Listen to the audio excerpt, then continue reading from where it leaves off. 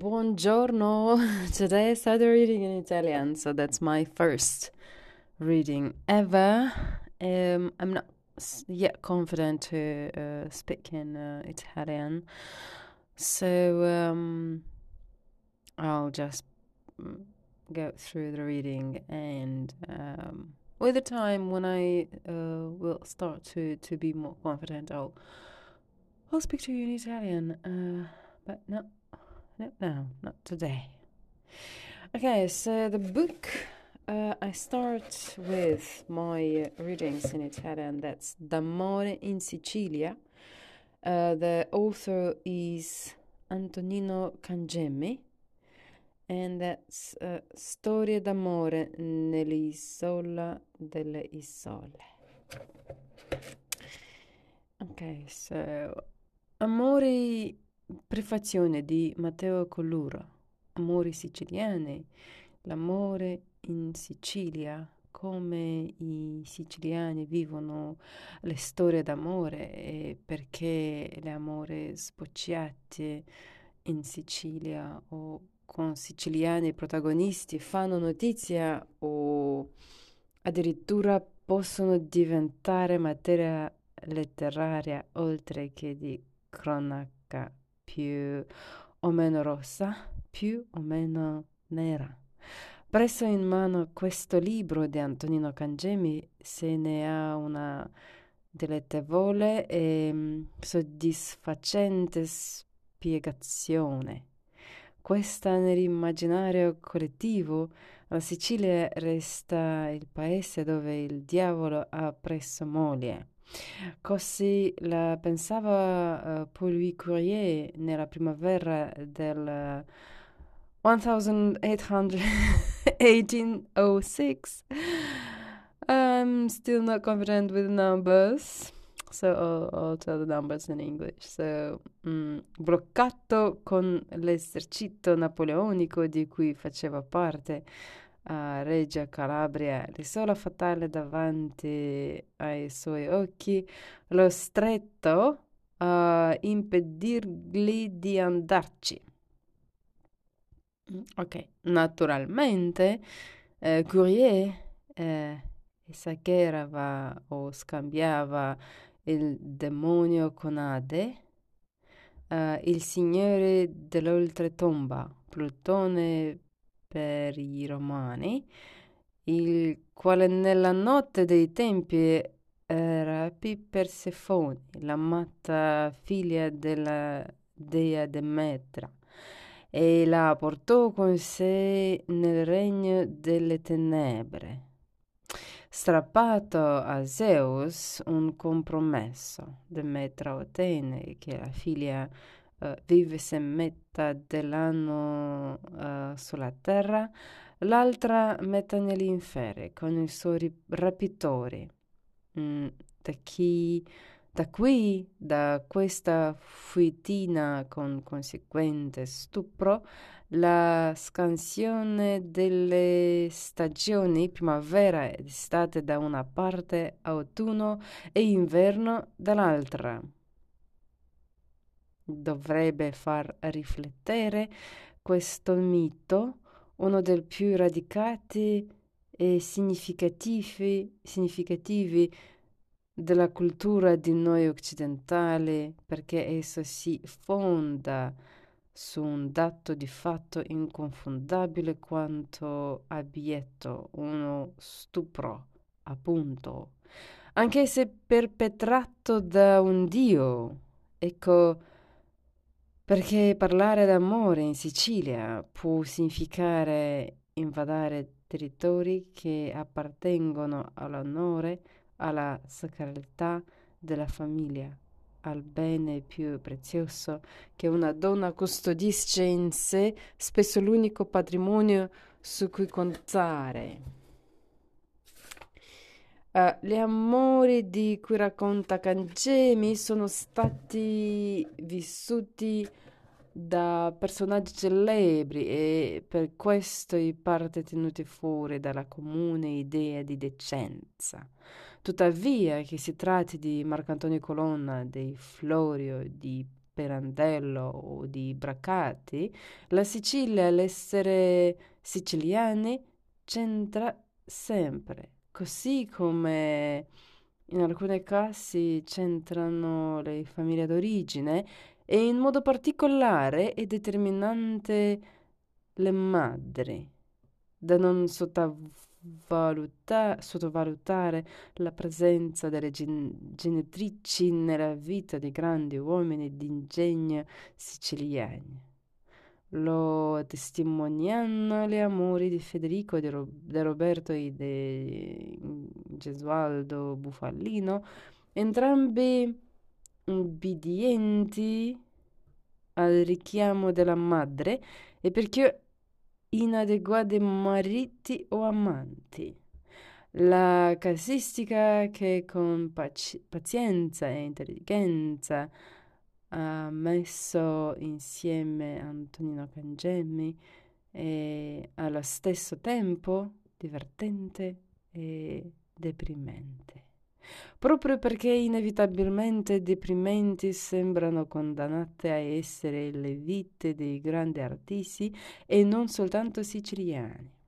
Ma la Sicilia, si sa, è un aggravante e così si spiega che quel comparire malinconico tra i partecipanti a un cineforum di Palermo di Giuseppe Tomassi di Lampedusa con la consorte, la baronessa Estone, Lizzie Wolfe-Stomersey, all'attardarsi notturno nei locali più alla moda di Berlino, della coppia formata da Luigi Pirandello e Marta Abba. E che scandalo quel viaggio ad Agrigento, allora 1927, chiamata Girgenti, I'm not very sure, del celebre drammaturgo assieme all'altrettanto famosa attrice. Lui tornato in visita nella città che lo aveva visto nascere in compagnia non della moglie Antonietta, ricoverata in una clinica romana per malati di mente, ma con colei che tutti consideravano la sua amante. Ma sappiamo che non era così pirandellianamente. Strani amori questi raccontati da Antonino Cangemi, in alcuni casi definibili, visto che abbiamo tirato in ballo Pirandello, amori senza amore. And that is the introduction. I have to recognize there are like I don't know, 20, 30 words per page that I don't really understand. Now I need to go through Google Translate and I need to understand the entire message to see the whole picture and then the details of that picture, metaphorically talking. And then I'll continue with the first story, and that is La Baronessa di Carini e Ludovico Vernagallo.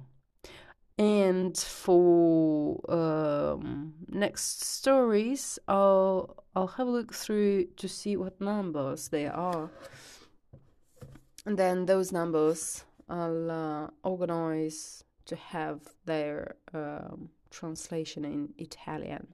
There's quite a lot of numbers, oh my goodness. So I have all the chances to get confident with the numbers in Italian thanks to this book.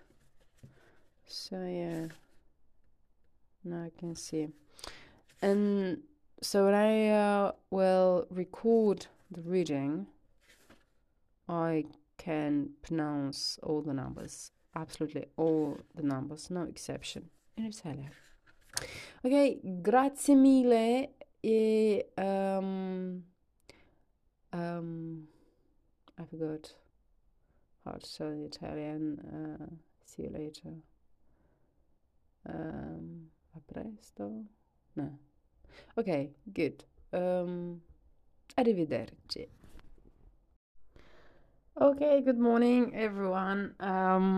I've worked on the numbers yesterday, so I can say I'm prepared enough to read the numbers in Italian for the first chapter, which is called La Baronessa di Carini e Ludovico Vernegallo. Okay, so here we go. It's quite a lot of numbers, a whole page, but I think I'll be alright. So, let's progress to the reading. La vita del siciliano si svolge attorno a due poli fissi: il denaro e la donna, la roba di mastro Don Gesualdo e l'onore di compare Alfio, osservava Sebastiano Agliano, in un saggio per quanto datato di rara penetrazione nell'anima sicula. Che cos'è questa Sicilia? I've translated this word. Just a second. Oh, sicula, that's Sicilian. La storia della baronessa di Carini, che tante fantasie e leggende ha alimentato e continua ad alimentare, conferma la considerazione dello scrittore siracusano. L'onore tradito dall'adulterio si intreccia con interessi economici. Nel XVI secolo la Sicilia vive sotto la dominazione spagnola. Le tasse sono esose e il popolo soffre gli stenti della povertà, ma se le condizioni dei ceti subalterni sono miserevoli, i nobili spendono e espandono ostentando ricchezze e potere. I vicere non lesinano soldi in opere di rilievo architettonico e di abbigliamento, soprattutto nelle città più grandi, Palermo, Catania, Messina, che si arricchiscono di monumenti e di collegamenti viari funzionali e ricchi di decorazioni. Sfarzo, I've translated this word, sfarzo. Ok. Sfarzo anche del denaro pubblico e indecenza fanno a pugni nell'enfasi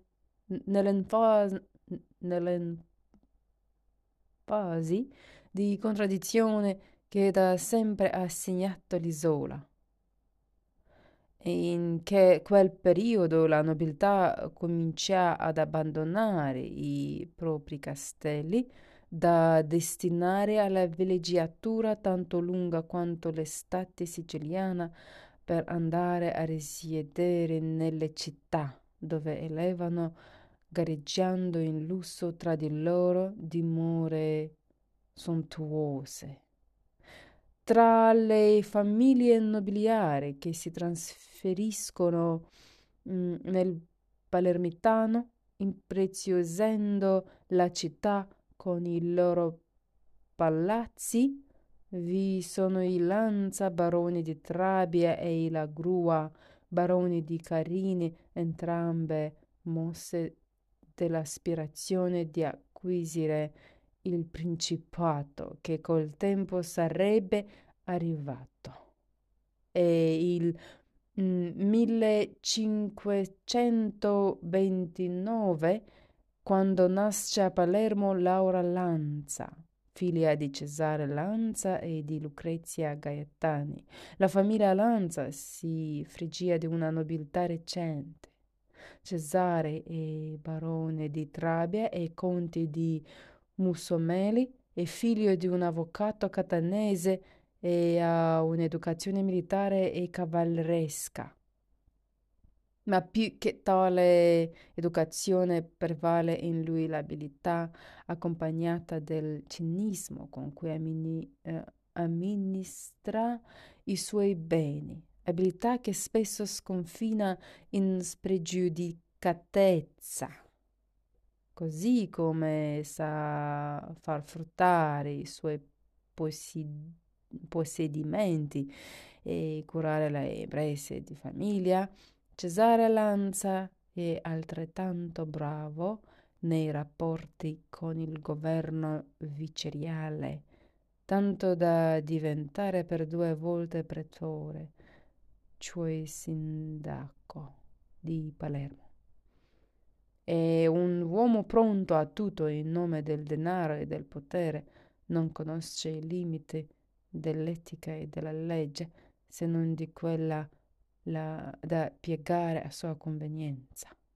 È astuto, arrogante, a volte violento, fa prevalere le proprie ragioni con ogni mezzo e la coscienza non gli impone alcun veto, salvo poi genuflettersi dinanzi all'altare nei riti religiosi che segue con calcolato conformismo.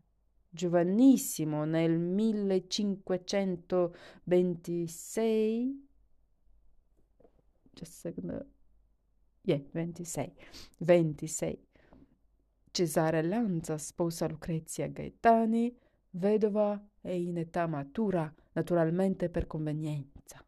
Alla sua morte contre nozze con un'altra vedova, Castellana Genteles, nobildonna di origini spagnole. Nella sua vita ogni decisione è frutto di un disegno, di un piano architettato con lucida e fredda determinazione. Non può essere divertismente per il matrimonio di sua figlia Laura con Vincenzo la Grua Talamanca che sancisce l'unione tra il Lanza di Trabia e la Grua Talamanca di Carini. Una famiglia quest'ultima di consolidata aristocrazia di origini pisane, trasferitasi in Sicilia nel XIV secolo. Il secondo cognome, Talamanca, risale al matrimonio contratto nel 1408 da Ilaria la Grua con Gilberto Talamanca, nobile catalano che frutta tra l'altro la proprietà del feudo di Carini, ma le cui fortune economiche all'epoca delle nozze non sono pari al prestigio del cassato. Il castello in cui abitano i La Grua è il punto di ritrovo obbligato della nobiltà palermitana. Vi si tengono molte feste e parteciparvi segna l'ingresso nell'aristocrazia. Cesare Lanza e Pietro la Grua Talamanca, padre di Vincenzo, concertano nei particolari il matrimonio. A Laura si offre una dote principesca, 4.400 onze in contanti e in più biancheria preziosa, i gioielli più ricercati e tanti arredi.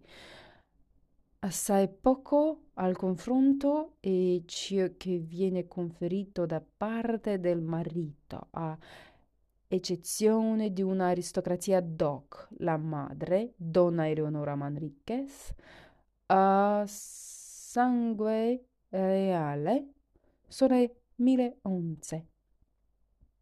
Le nozze si celebrano il 21 dicembre del 1500 ehm,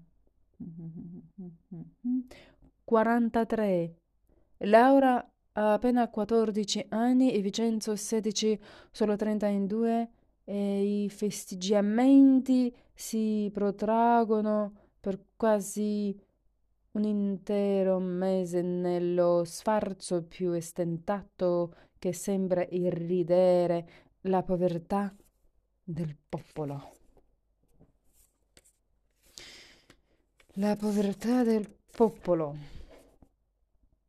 Si erano già conosciuti Laura e Vincenzo prima che i loro genitori ne stabilissero le nozze. Sì, ok. Si erano già conosciuti Laura e Vincenzo prima che i loro genitori ne stabilissero le nozze.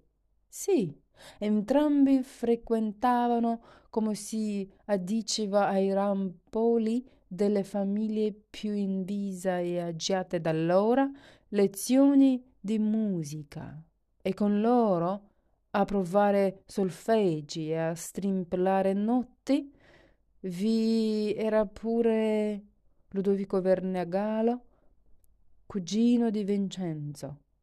Si racconta, ma sono tante le trame di una storia che si presta alle versioni più romanzate che Laura, sin da quelle frequentazioni musicali, provasse una simpatia particolare per Ludovico Vernagallo e persino che glielo avesse confessato in una lettera scritta poco prima che il padre decidesse il suo destino. La famiglia Vernagale è alquanto facoltosa, possiede soprattutto il feudo dai Nostauri, volgarmente detto dai popolani lu feudo di Dagnasturi, un'immensa distesa di terreno che si estende tra le località oggi dette Zucco e Giardinello. Tra la Grua e i Vernagalo vi sono una vaga parentela e soprattutto alcuni rapporti economici, tra i quali la gestione di un zuccherificio non sempre felici e anzi fonti di contrasto. Una famiglia ricca, quella dei Vernagal, certamente all'epoca più prospera della Grua, che però la sovrasta quanto a sangue blu. Buongiorno, continuo la lettura di La baronessa di Carini e Ludovico Vernagallo.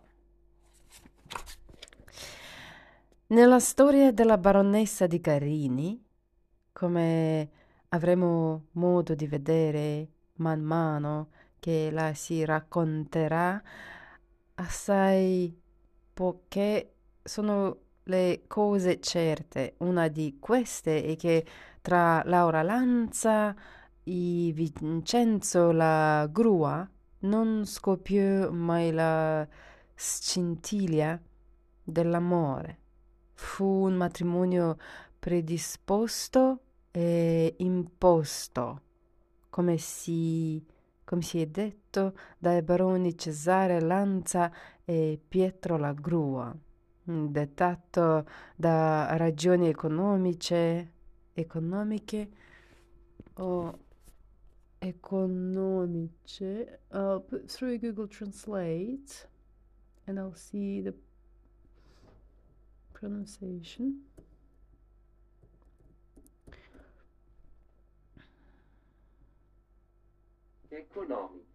Economiche. I'm still mixing up with Spanish. Because in Spanish it'll be economiche and in Italian it's economiche. Ok. Assai poche sono le cose certe. Una di queste è che tra Laura Lanza e Vincenzo La Grua non scoppiò mai la scintia dell'amore. Fu un matrimonio predisposto e imposto, come si è detto, dai baroni Cesare Lanza e Pietro La Grua, dettato da ragioni economiche e di casato. Ligio alle convenzioni sociali e attento sino a che fu possibile agli occhi della gente nella recità dei due coniugi, più o meno fedele al copione delle loro parti obbligate nei tanti appuntamenti mondani che l'aristocrazia del tempo pretendeva. Oh, such long phrases. Ok. Io continuo la lettura. Cupido scocca le sue frecce nel modo più bizzarro, lo fa anche in matrimoni combinati, forse per sparigliare le carte o per dimostrare la sua potenza dinanzi ai casi più raffrattari, più aridi. I'm not very sure se sparigliare o sparigliare. I'll put in Google Translate.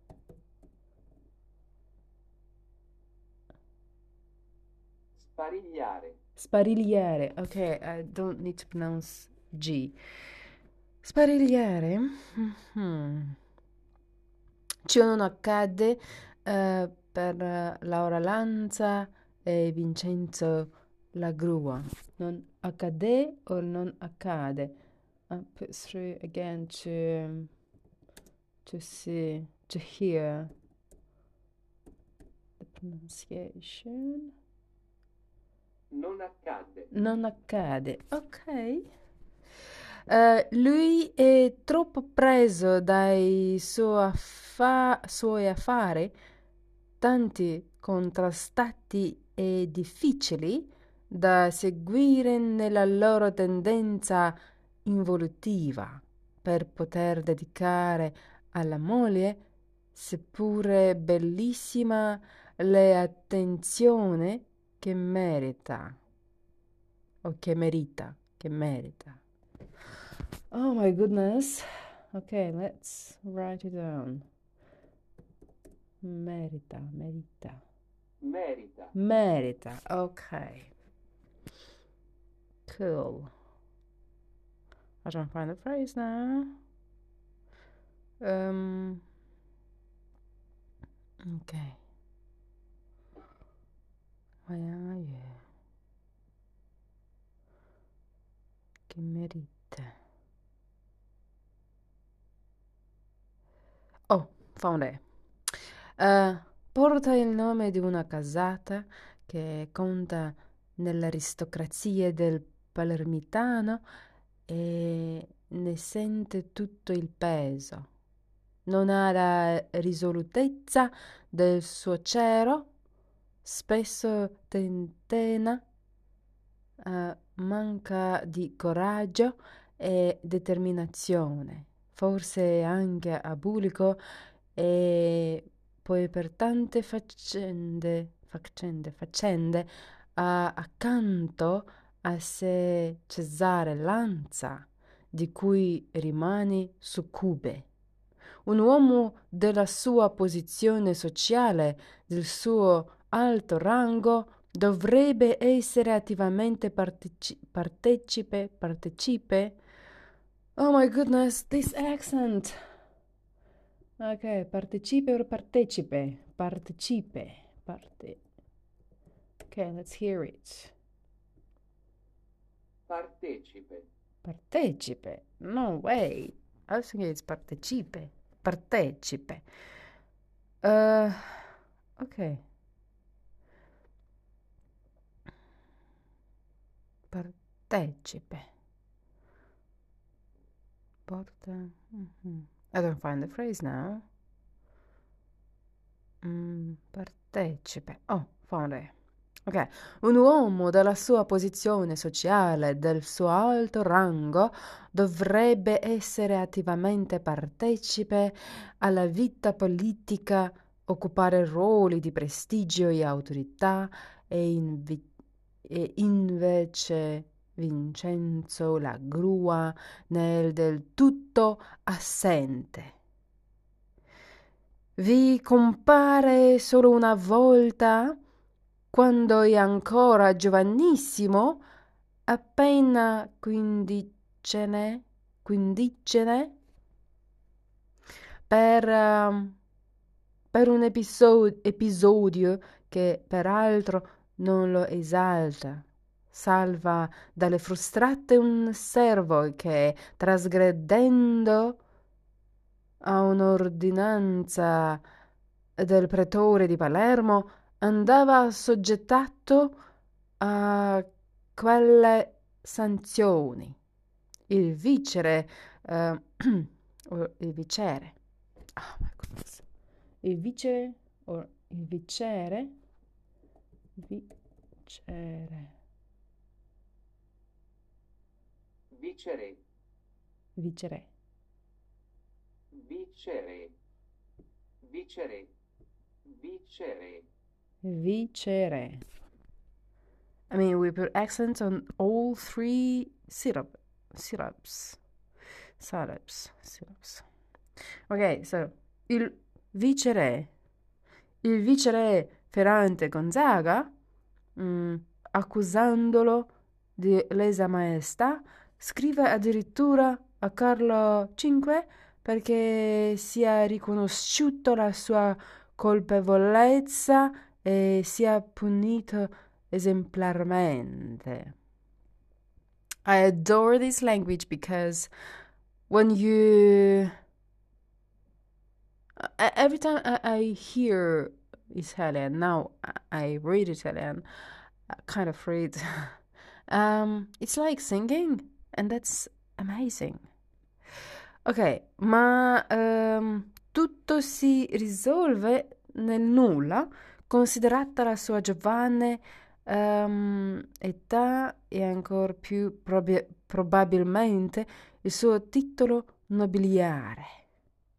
Eppure da quel matrimonio senza amore sono generati 8 figli. E i doveri coniugali sono rispettati nella procreazione finalizzata a dare continuità al casato, oppure quei figli, o almeno alcuni di essi, non sono di Vincenzo La Grua. Oh, that's actually a question. Oh. I don't feel the phrase to know exactly how to read it to make it resemble to a question. So, one more time. I doveri coniugali sono rispettati nella procreazione finalizzata a dare continuità al casato, oppure quei figli, o almeno alcuni di essi, non sono di Vincenzo La Grua. Ok. E di chi allora, se non di quel Ludovico Vernagal, che è ammesso a frequentare regolarmente casa La Grua, giovane di ricca famiglia, conosciuta da Laura nell'adolescenza tra un'esercitazione musicale e l'altra, che a Palermo fa sobbalzare il cuore di molte ragazze e che Don Giovanni, impenitente, si ostina chissà perché a rifiutarsi di prendere moglie. Pare che la relazione tra Laura e Ludovico sia durata almeno 2 anni e che il marito, tanto era lontano con la testa e il cuore dalla baronessa, non si fosse accorto di nulla o non si fosse. Okay, again, let's see how to put accents.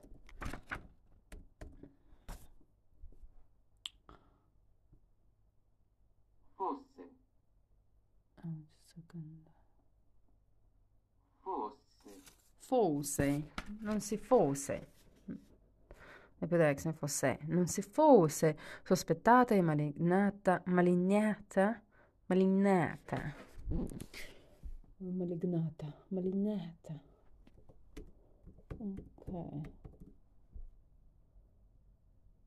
Malignata. Malignata.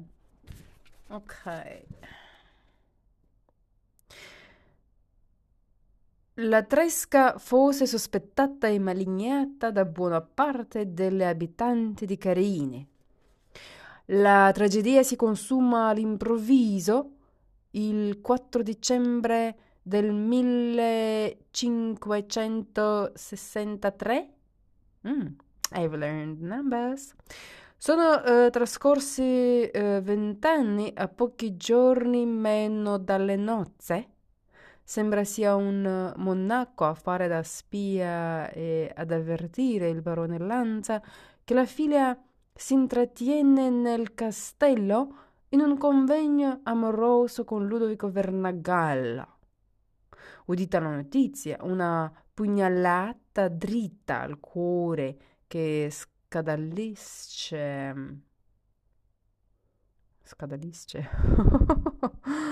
che scalfisce. Okay. In meantime, I was looking at what time is it, so I've invented a new word. So actually the word is scalfisce. Oltre al suo onore, l'amore morboso che nutre da padre padrone verso la figlia. Cesare Lanza partecipa il fatto al Gennaro? Anche lui deve essere presente alla vendetta. Il ruolo lo impone. E si reca sul luogo con al seguito un gruppo di cavalieri armati da appostare nei pressi del castello per impedire la fuga delle amanti. Sembrerebbe che a entrare per primo nella stanza dove si tiene l'appuntamento amoroso sia il marito che, colti i due in flagrante adulterio, non ha però la forza di ucciderle e confessa stordito il proprio smarrimento al servo che ha al seguito. Ed ecco perché irrompere Cesare Lanza, che dopo aver fatto sgomberare i servi presenti dalla stanza, trafigge Laura e Ludovico con 2 colpi di archibugio. Cesare Lanza è un uomo violento. Quello probabilmente non è il suo primo omicidio.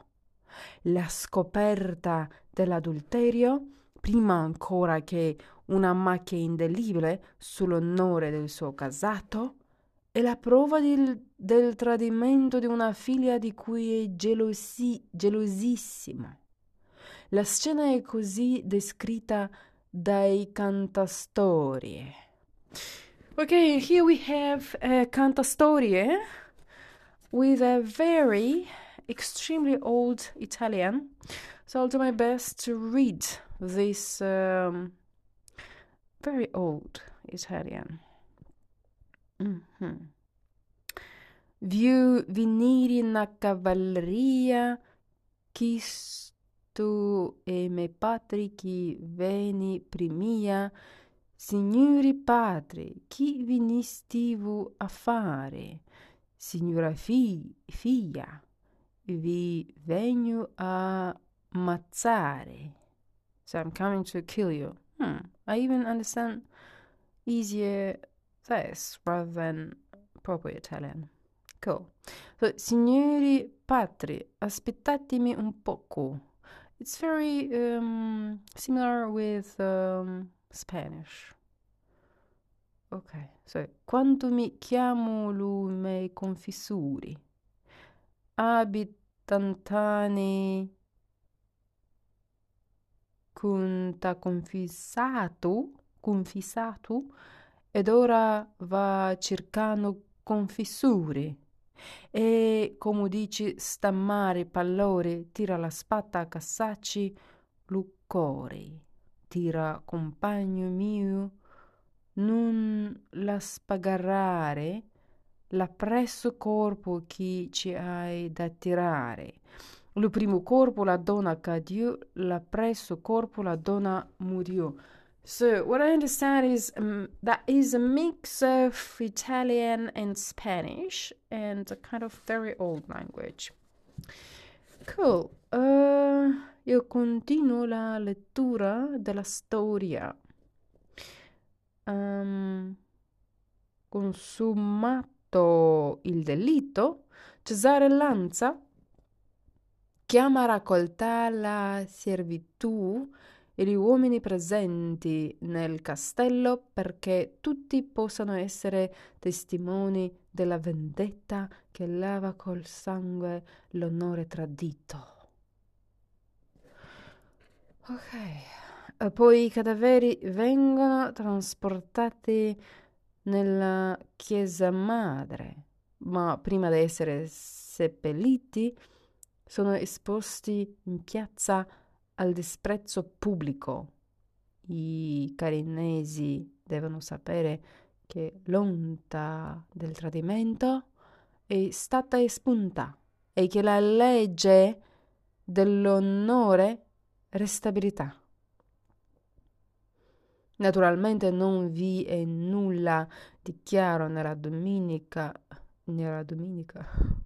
nella dinamica dell'omicidio. Tutto nella storia della baronessa di Carine è avvolto in un allone di mistero e di leggenda ed esistono ben 400 versioni dei fatti tramandati dalla tradizione orale, soprattutto dei cantastorie e asseverati da pochi documenti. Okay, I forgot how to say 18, but I found it here. 18. Cool. Nel XVIII secolo è il marchese di Villabianca che cerca di fare luce su quei fatti drammatici che tanto stimolarono la fantasia del popolo. Ma bisogna attendere il secolo successivo per ricostruire le vicende della sventurata baronessa. Salvatore Salomone Marino, medico di Borghetto.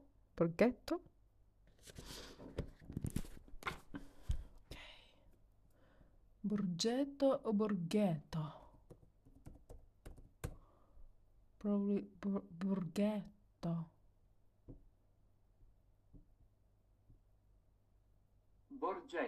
Borgetto. Medico di Borgetto con la passione degli studi sul folklore siciliano, raccoglie.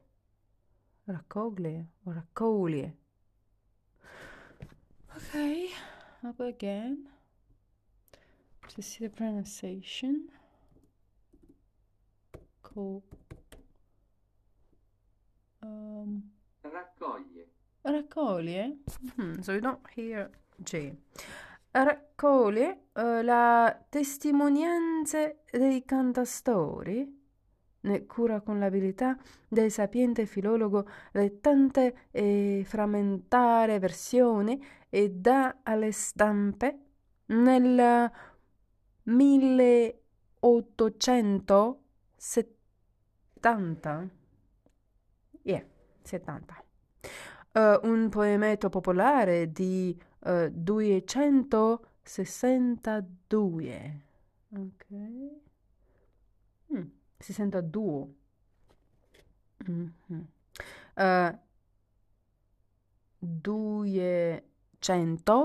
262 versi, non privo di rilievo estetico letterario. Non pago lo studioso di Borgetto, acquisiti altri elementi, pubblica 3 anni dopo un nuovo testo arricchito di ulteriori 150 versi. Mhm. Arricchito. Arricchito?